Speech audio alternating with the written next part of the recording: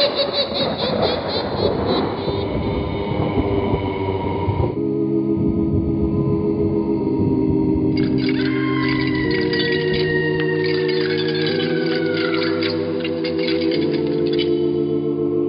Mysterious Old Radio Listening Society podcast.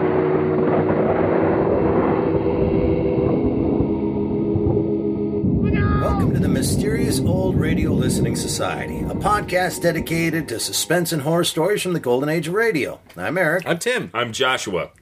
We love scary old radio shows. There's nothing quite like a disembodied voice telling a genuinely disturbing tale. But do these stories stand the test of time? Or are we being deceived by nostalgia?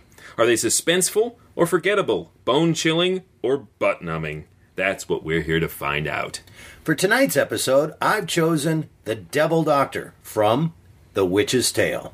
The Witch's Tale was the first horror fantasy radio series ever. It aired from 1931 to 1938. It was on WOR, the Mutual Radio Network, and in syndication, and had a long run in Australia.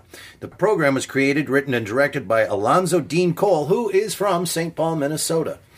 Now, very few episodes of this actually remain. For some reason, Cole destroyed all his own recordings of the series when he moved from New York to California.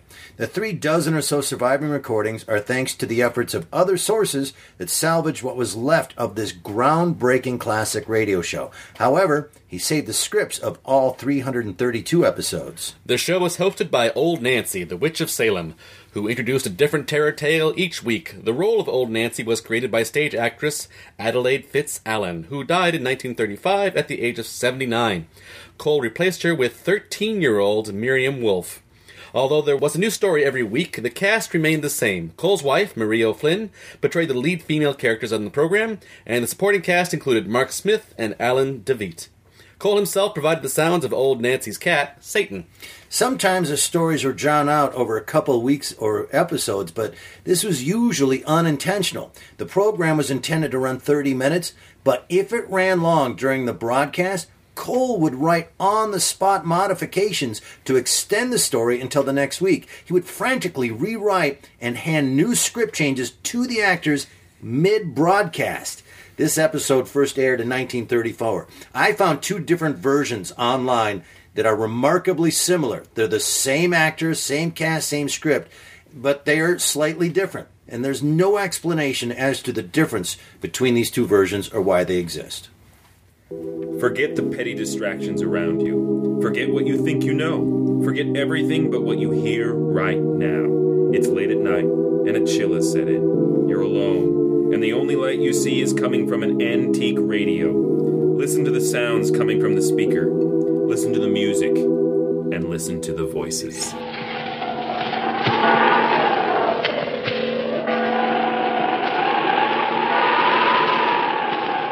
The Witch's Tale.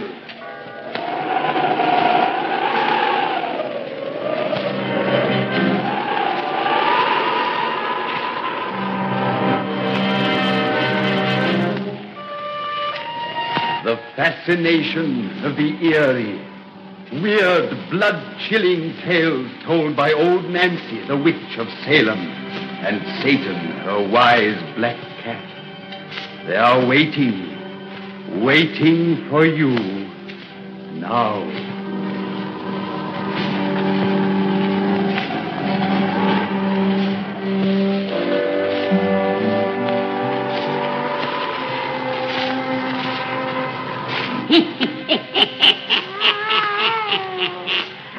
And sweet 16-year-old I be today. Yes, sir, 116-year-old.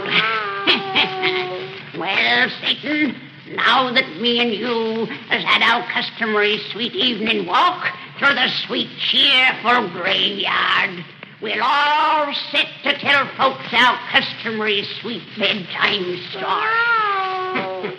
Now, tell these folks to douse their lights, and we'll get right down to business. That's right. Make it nice and dark. Now, draw her up to the fire and gaze into the embers. Gaze into 'em deep, and soon you'll see inside a big old handsome house in little old Merry England. And there begins our story, which we calls the Devil Doctor. The Devil Doctor!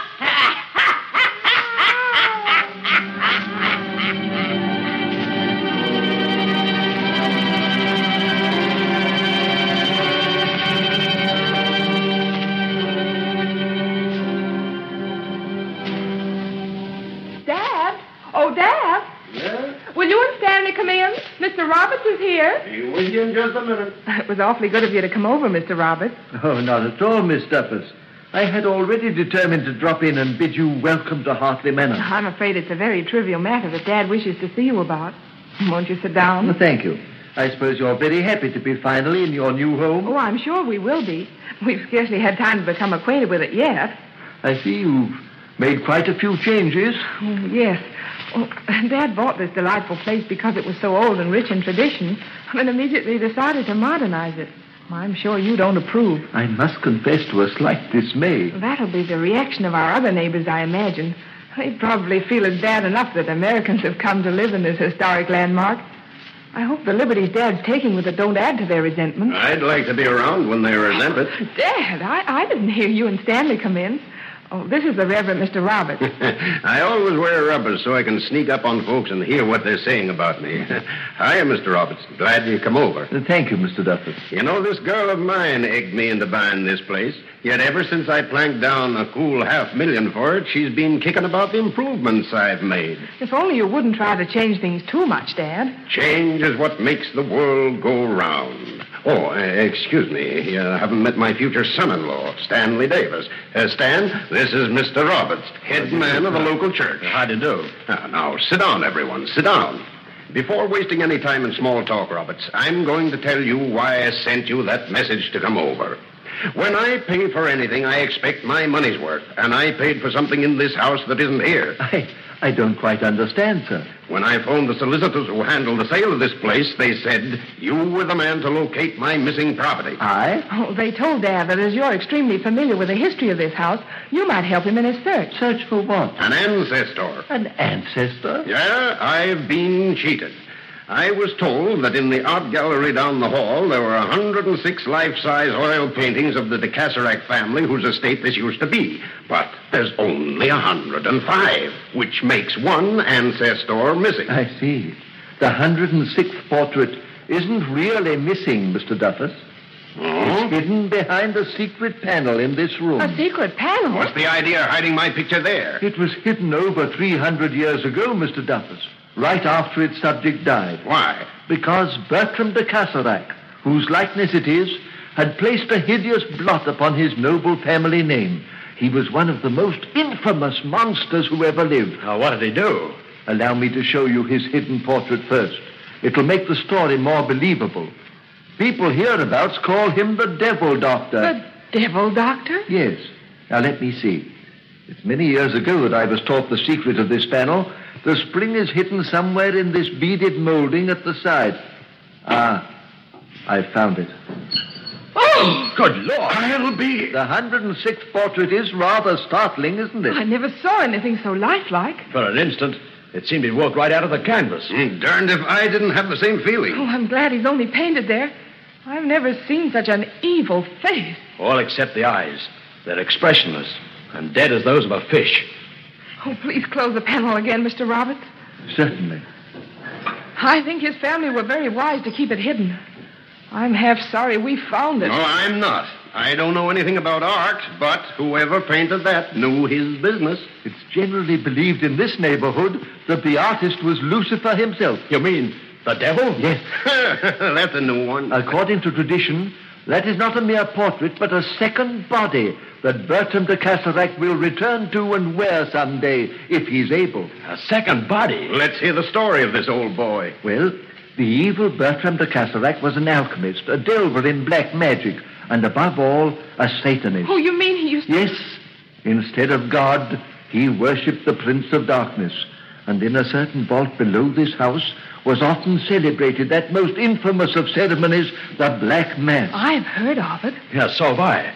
It's a horrible perversion of the true Mass, and is offered in honor of the devil. Satanists offer a sacrifice, usually the life's blood of an innocent child or woman. Say, are you kidding me? Unfortunately, Mr. Duffus, we are stating an awful truth. Bertram was finally accused of witchcraft and arrested. In that vault, an unholy altar was found, and hideous parodies of sacred images and vessels, and in a pit beneath the stone floor were discovered the bones of nearly 100 human beings. Oh, he was executed, of course. No, he cheated legal punishment by committing suicide. Then, according to the story, the people who so long had feared him rose in arms and demanded his body. They wished to burn it. Fire being considered the only way to completely destroy an evil spirit. His relatives smuggled his remains from the prison and buried them in secret. A bishop of the church attended and sealed each corner of his tomb with a holy cross. To prevent him from rising from the dead. Yes. Well, if that isn't the craziest thing I ever heard of. It happened 300 years ago, Mr. Duffus, in a most superstitious age. Say, where is that vault where the old boy did his dirty work? Below the east turret. East? That direction? Yes. Bertram's heir had the chamber bricked up, and so it has remained to this day. Till yesterday, you mean? I beg your pardon? I told you I was going to change things here. I went down in the cellars yesterday and saw that bricked-up doorway. Looked like valuable space was being wasted behind it. So I had the decorators' men tear it out and use the room to store their packing cases. That vault is open? Sure, why not? Does anyone know of this? I just told you the decorators' men opened it. Oh, but they are from London and unfamiliar with the story. Mr. Duffus, if this becomes known around here, half this countryside will be thrown into a panic. Oh, you mean that? I mean the legend of the Devil Doctor is a living truth to the people of this region. I beg you to have that door resealed at once. What do the fools think will happen because that room is open? Oh, I've told you their belief about that portrait. You mean that old Bertram will return to life? If he is able. And you have rendered his spirit a service by unbarring the way to his tomb. His tomb? Yes, for below the vault where he buried his victims, Bertram himself was buried. His body's in that room? Embedded in solid masonry. By golly, it's beneath the center of the floor. I remember seeing 4 metal crosses on the corners of a big slab and wondered what they meant. Oh, I want to see it. So do I. Now that I know what it all means, I'd like another look myself. Come on, Robert. Oh, yes. I would like to see it, too. The stairs are right down this hall. You don't have to tell Mr. Roberts, Dad. He knows this house better than any of us. I'm afraid I do. And that is the reason, Mr. Duffus, I request you to seal that vault again. Say, if you weren't a preacher, I'd say you took this stuff about the Devil Doctor pretty serious. As a preacher, I accept the Bible as the Word of God. And Holy Writ bears many testimonies that evil powers exist which are dangerous to man.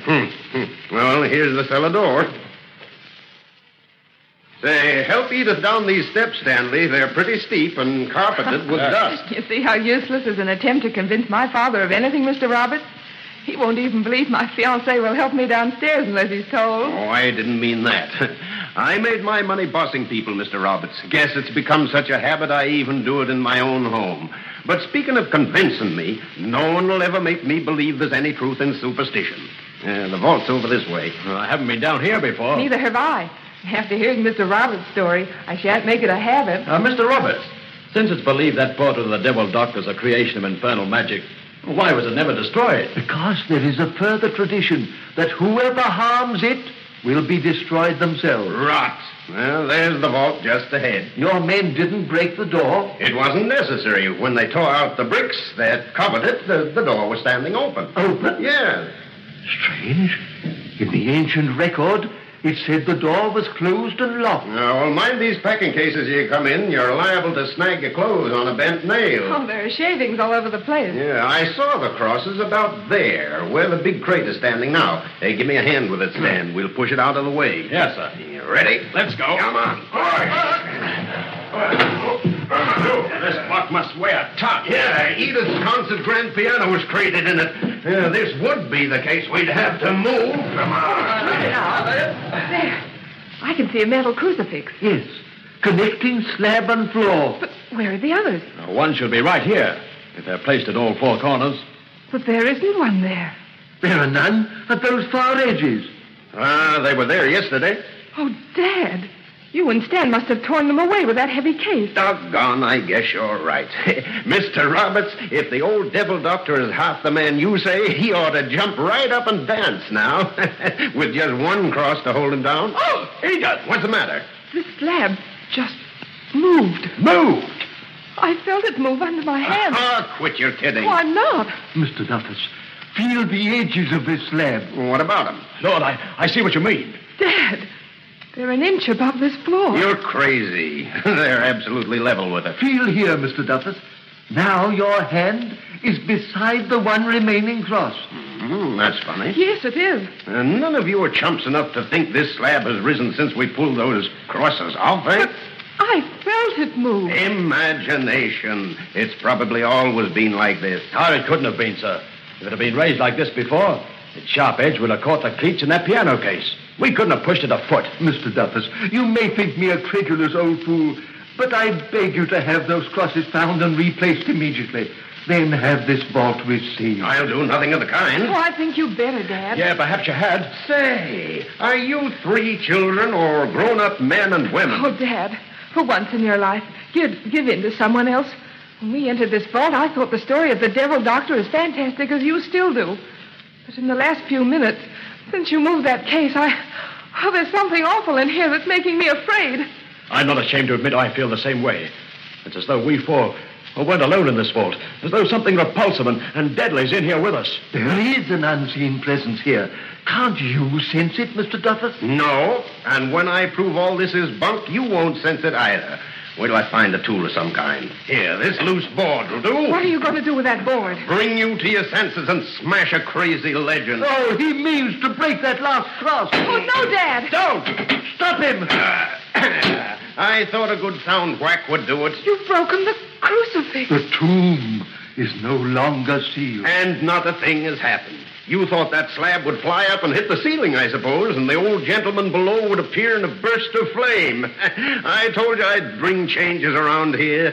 You'll have to change a good story now, for your crucifix is broken and not a thing has happened. What's that? What? Someone's laughing. In this vault. No, it comes from underneath. Oh! That slab! One side slowly moving. Good Lord. Pushing it upward. A skeleton!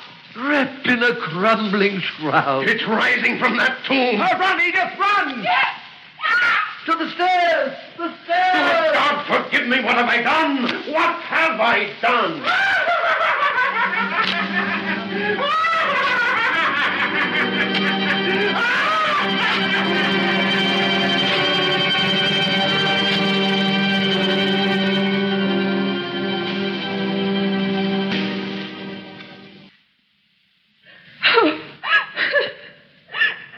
Edith, darling, you must pull yourself together.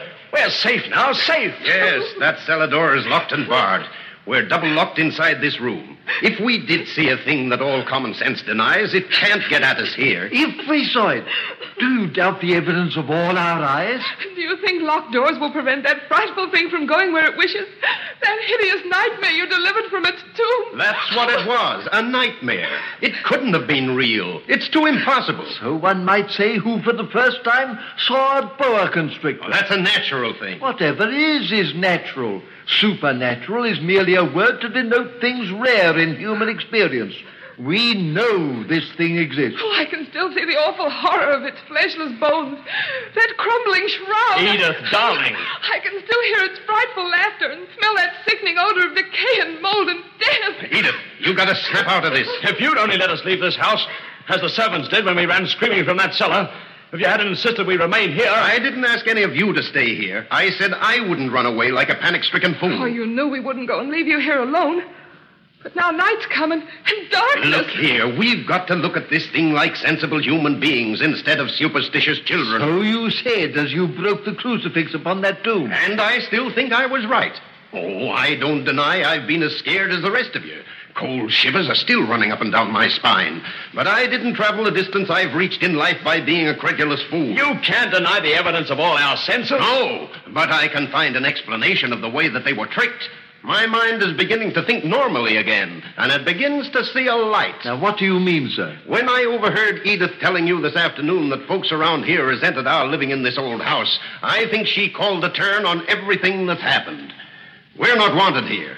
Someone conceived the bright idea of scaring us away. Mr. Duffus. And you, Roberts, were a party to that plan. I, sir? Father. He came here with his talk of the devil doctor, didn't he? He showed us that picture, told us about the vault, and got us so steamed up we went down to see that tomb. You seriously believe me guilty of a deliberate and malicious plot? Yes. Mr. Roberts is a clergyman. Which makes his skullduggery 10 times worse. By Jove, I believe you're right. Stan. Mr. Davis. Well, that explains the thing we saw on natural ground. You think... I think the ghost we saw was just a man. Oh, you're just mad. No. At last, we're sane.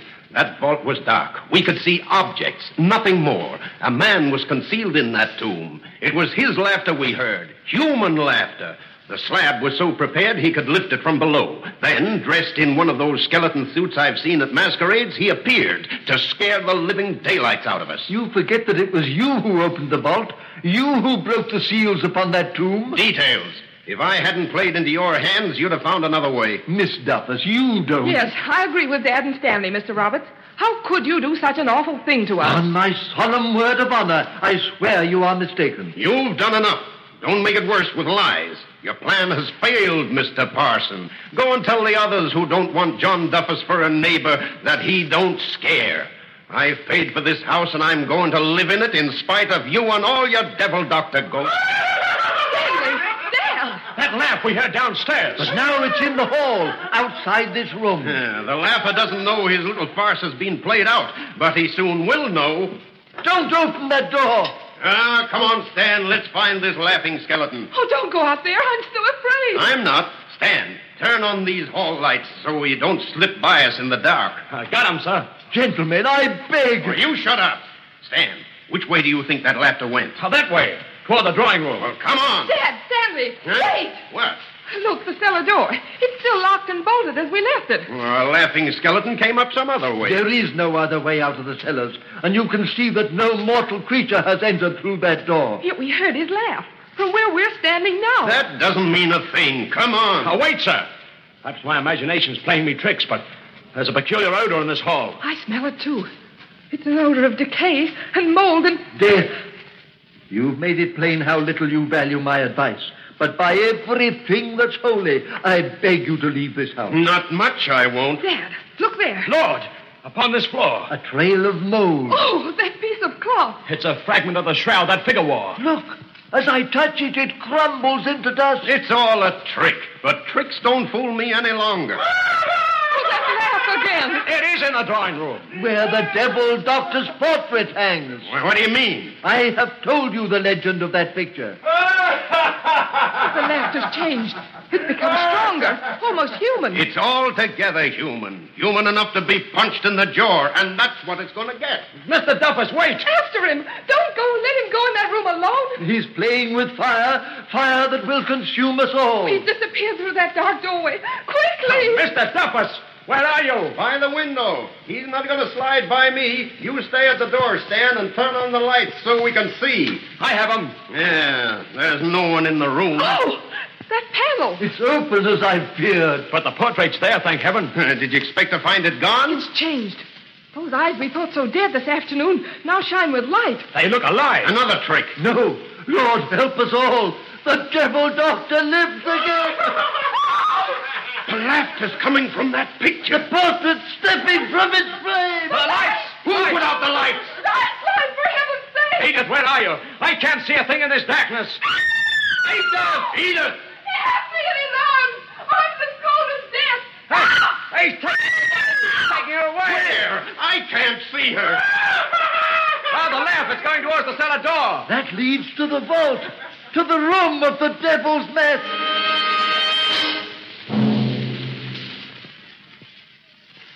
Which way is it, Stan? Oh, God, where is that vault? I'm as completely lost as you are.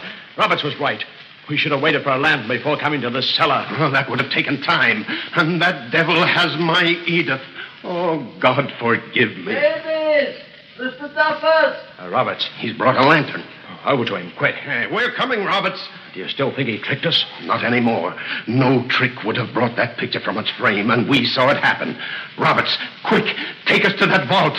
It's at the far end. In the darkness, we've been searching in the opposite direction. This old-fashioned lantern doesn't give much light, but it was all that I could find. It's enough. Hurry. You've heard nothing further since you came down here? No, the laughter has stopped, and so have Edith's cries. She'd fainted, I suppose. My daughter. Oh, God, forgive me. There's the vault ahead. And the door's closed. Well, I'll soon... I don't... It's barred inside. Help me, Stan. I'm with you. Oh, but that door is solid oak and sheathed with iron. You'll never break it that way. No, it doesn't even budge. Oh, what are we gonna do? That heavy beam lying there. We'll use it as a battering ram. Wait, listen.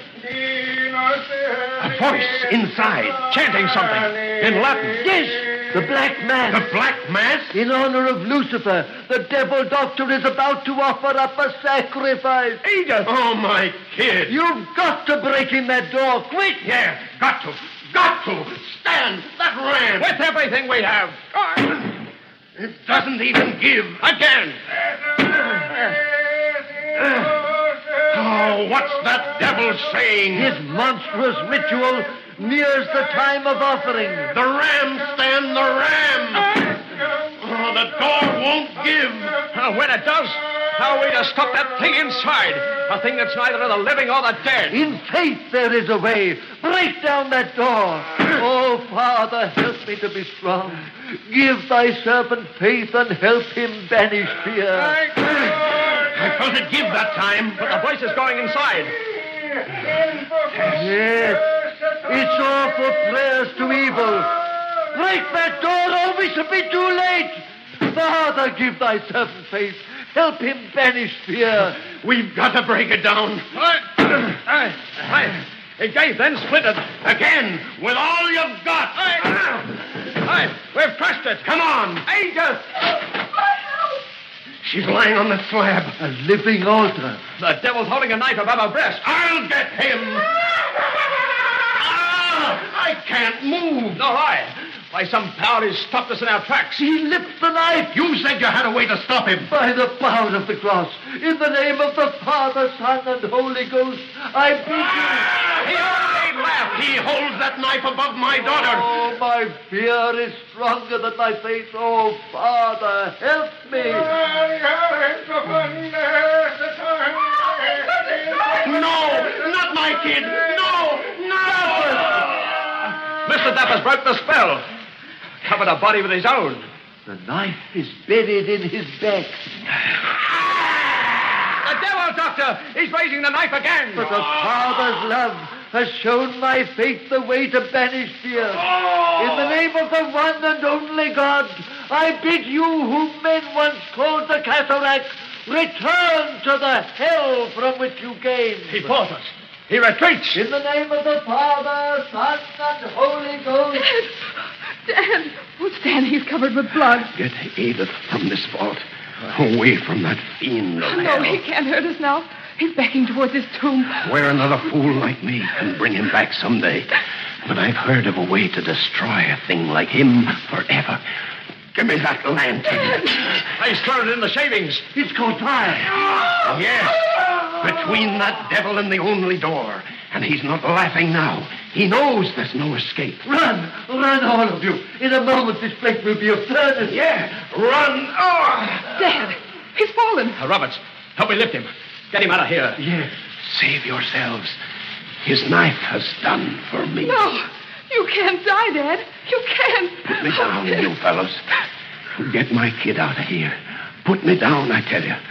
The fire won't reach us for a minute here, and I won't keep you quite that long. Well, that's it. Thanks. Dad.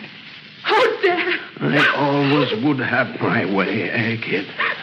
Roberts, you said whoever destroyed that portrait was doomed to be destroyed themselves. And I guess I've pretty well wrecked the subject of that picture. Well, I wanted to change things round here. And now you'll have to change your story about the devil doctor, because I've brought it to an end. Change is what makes the world go round. Dad! Dad! My father's dead.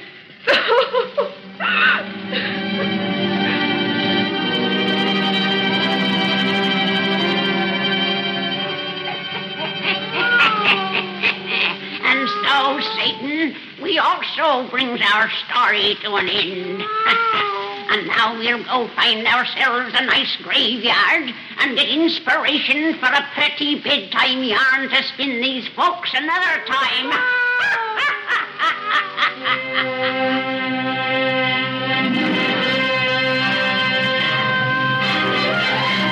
That was The Devil Doctor from the radio drama Witch's Tale. And you're listening to the Mysterious Old Radio Listening Society podcast that originally aired back in 1934. So, there we have it. That was the one that I chose for this week. There's a lot of reasons I chose this. First of all, Witch's Tale is highly regarded because it was the first time in radio drama broadcast that someone went and did something scary on the air, doing the horror. And it was all based on, the pulps were coming out, and there's werewolves and Frankenstein monsters, and it was just a big deal at the time. So when this was put out, it was approached to the network and to the radio station, and they gave it a go to see if it would work, and it was hugely successful. So I think if we're going to do a podcast about suspense and horror, old-time radio, that there's no way we can avoid The Witch's Tale, the creator of all of it, or the original, or the first one, I should say. And a lot of people consider this one of the scariest episodes. I'm going to say this right off the top, so we get this out of the way. The acting is terrible, and I understand that. It's hit and miss. Yeah, Let's say that. But hear me. Here's the deal. I said it in the opening of this thing. It's the writer. What is his name? Alonzo Deen Cole. Cole from St. Paul, Minnesota. Cole and his wife and two other actors every week for the entire run of this show did all of it. They were the only actors that did anything. In addition, none of them were really great actors or established. Cole was the writer. By the way, the sound, the cat. Mm-hmm. That's Cole going meow, which is that's better than what he did. You're right. So they're not like established, great, trained actors. No. It also explains why Stanley had no story function at all in The Fiancé. It was just because he has the 4 actors, so he has to write a part for all of them. Yeah, and then that guy had 6 lines, and you can't differentiate when he's talking as opposed to somebody. The old man, you can tell. Yeah. You can tell that's him, and you can tell the guy that's adamantly, "This is a joke, I will not believe," that. Yeah. But that guy Mr. was... Douglas and the Reverend are very clear. Well, yeah. And then, of course, the witch is Granny from Beverly Hillbillies. She sounds exactly like the Granny from Beverly Hillbillies. Irene Ryan. Very good. He did that without looking at the internet, folks. Just letting you know. It is widely regarded, people say this all the time about Witch's Tale, is that everybody, in all reviews of it, say, if you can get past the over-the-top, crazy acting, the stories are really good. I think this story is phenomenal. I think and I think it's crazy how much stuff happens, this plot, in 30 minutes. Like, that's a 2.5-hour movie. But they just go, now this, now that. He's coming out of the picture. Now we're going here. Everybody to the basement. Here we go. Boom, boom, boom. It happens really fast, and there's no screwing around. So I also found, and this is my note. I want to read this note that I took.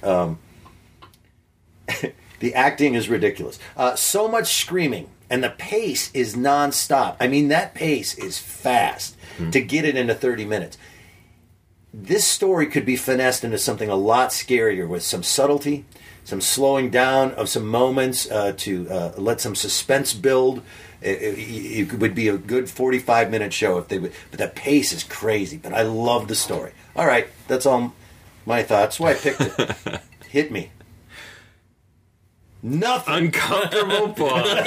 No, I will tell you what I liked about this quite a lot. I mean, you covered that this is of great historical value and interest, so we won't repeat that. But I also really enjoyed the Reverend's character because he was a very strong, rational character. I mean, today, any sort of reverend or priest that shows up is crazy and is always the bad guy. It was kind of interesting that he provided some sort of rational presence among all these people. There's also a couple nice moments of sort of metaphysical, theological discussion, which sort of jumps out from the very pulpy storyline when they're talking about, I wrote that down as well, it couldn't have been real, it's too impossible. And the Reverend says, so one might say, who for the first time saw a boa constrictor?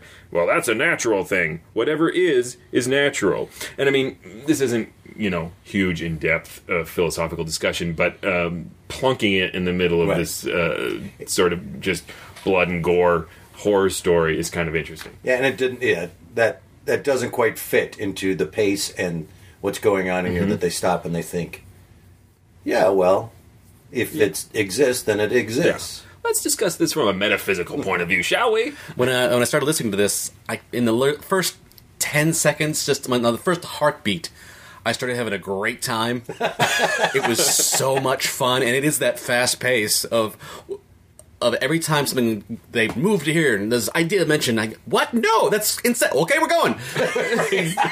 And they would not give me a second to think critically. Well, it's like when he goes into the hallway. It goes like this. Don't go to the hallway. He's in the hallway. It's like, we can't have a discussion about the merits of going in the hallway because we got to get this. And as I mentioned at the top of this, Cole very frequently ran over. These were live broadcasts. I love that idea of him just frantically shoving pages at these actors. So he would go into another room and go, we're going to go over again. So he would give them more script so that it could end at a point where they could go continue next week. So the actors would be handed scripts while they're on stage because of that. But you can tell that he was getting in trouble for that by the pace of not only the writing but of the actors. How fast it's moving and how fast the script writing is. A great example. I'm going to go into the hall. Don't go in the hall. Well, he's in the hall. All right, so that's not a discussion that we're going to have because I got to get this done in 30 minutes. Yeah. I guess a slightly different point of view, one of the things I didn't like about it is I felt, yes, it moves really quickly, but I felt like they put all this exposition in like 5 minutes at the top of the show to a ridiculous degree that had they actually spread that out, it would have been surprising and more interesting to listen to, because once you're done with that 5 minutes and it's just crazy exposition, it's like, the family hid that painting behind the secret panel because he was an ugly Satan worshipping alchemist, and did I mention the painting was actually done by Satan, and it's also his second body, so he's going to be coming back and inhabiting it. Hey, let's go look at his tomb. It's like, boom. And so he actually maps out the entire show for you. So it takes some of the suspense away. Have some of that exposition been spread throughout the 30 minutes. Again, my point being is that he had to do that to get under 30 minutes, get all that exposition. The concept's way too big for a 30-minute program. It's why he ran over all the time. It's why these would go on for weeks sometimes.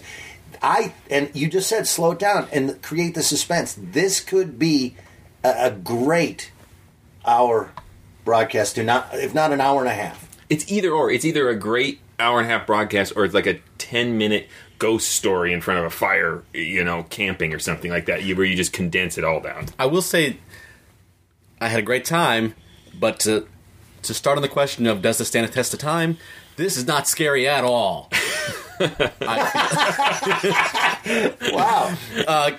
And part of it is, I think, not necessarily the fault of the creation. They're like, when the monster is a skeleton and it's kind of in this antiquated sort of context, my mind goes to Little Marionette Skeleton from, House on Haunted Hill, something that's very not scary.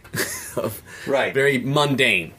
Well, some of this is how crude a certain element of storytelling was early in radio, because this is the 30s, and they aren't as reliant on sound to use as a frightening thing. There's a lot of screaming, but it usually just sort of muddles what's going on.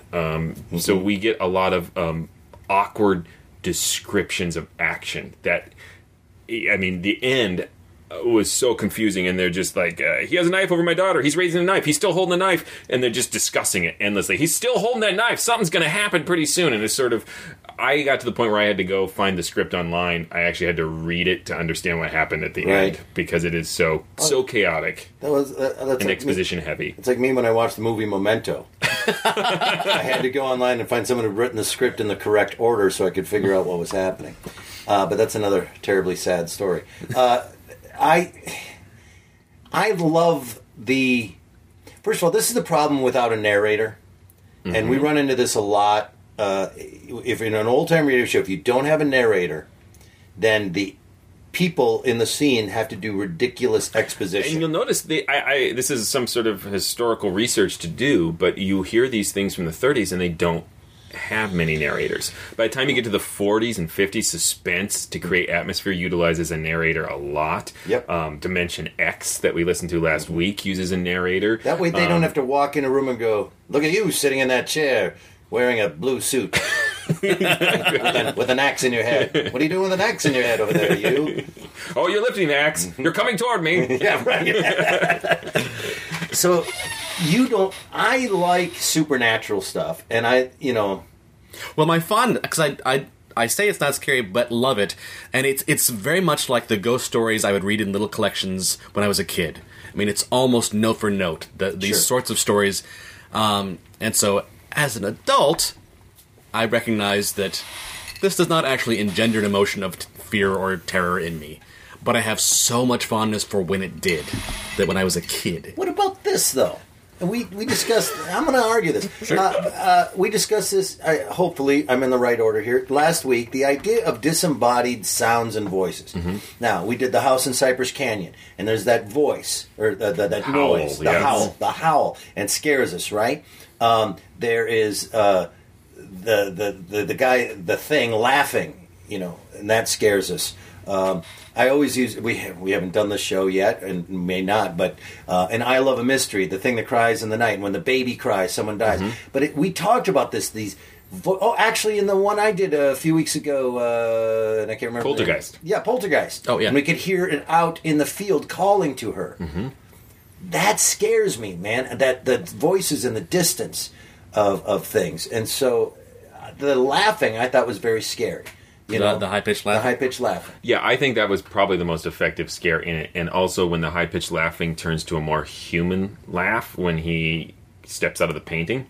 Yeah, exactly. That has that eerie quality, from spirit to physical, and that's really effective. And then it goes back as he's being burned. It's kind of interesting. The high-pitched laughter or screams come back at the very end. So yeah, I think sound design-wise, that was a nice touch. But I'll... argue the contrary of the black mass that happens, the gibberish Latin. Oh, that was that one. It took me a little out of the moment. Yeah, I like the gibberish Latin. I've written some gibberish Latin in some of my shows. I'm not looking up Latin. No one's gonna know. All right, here's we had some points in the beginning of this that I wanted to bring back. The witch at the beginning. Mm-hmm. This was not the 13-year-old girl we talked about. This was the original Adelaide Fitz-Allen. And she died a few years into this run at 79 years old. So they had an audition. And all these people, older ladies, came in to try to be the old witch in this very popular radio show. And sitting in the audition was this 13-year-old girl. And her name, again, Miriam Wolf. And Miriam Wolf was in another radio program at the time called Let's Pretend. And Let's Pretend was all kids doing scary stories.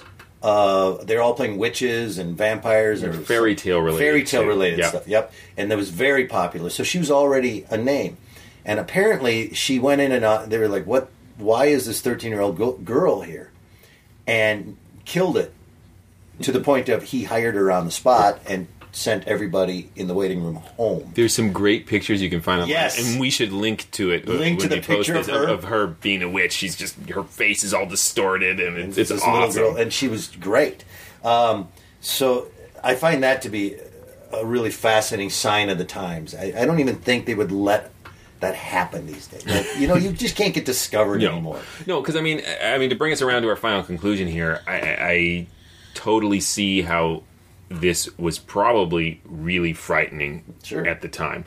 A little like you hear about people seeing the movie Frankenstein and fainting in the theater. Whether that's true or not, and we watch it and you're like, seriously? They did. So to me, I listened to this and I really enjoyed it from a historical point of view, but I don't know that it necessarily stands the test of time, but is well worth listening to for a perspective on how radio developed and changed through 1930-something through the very end of it in 1962.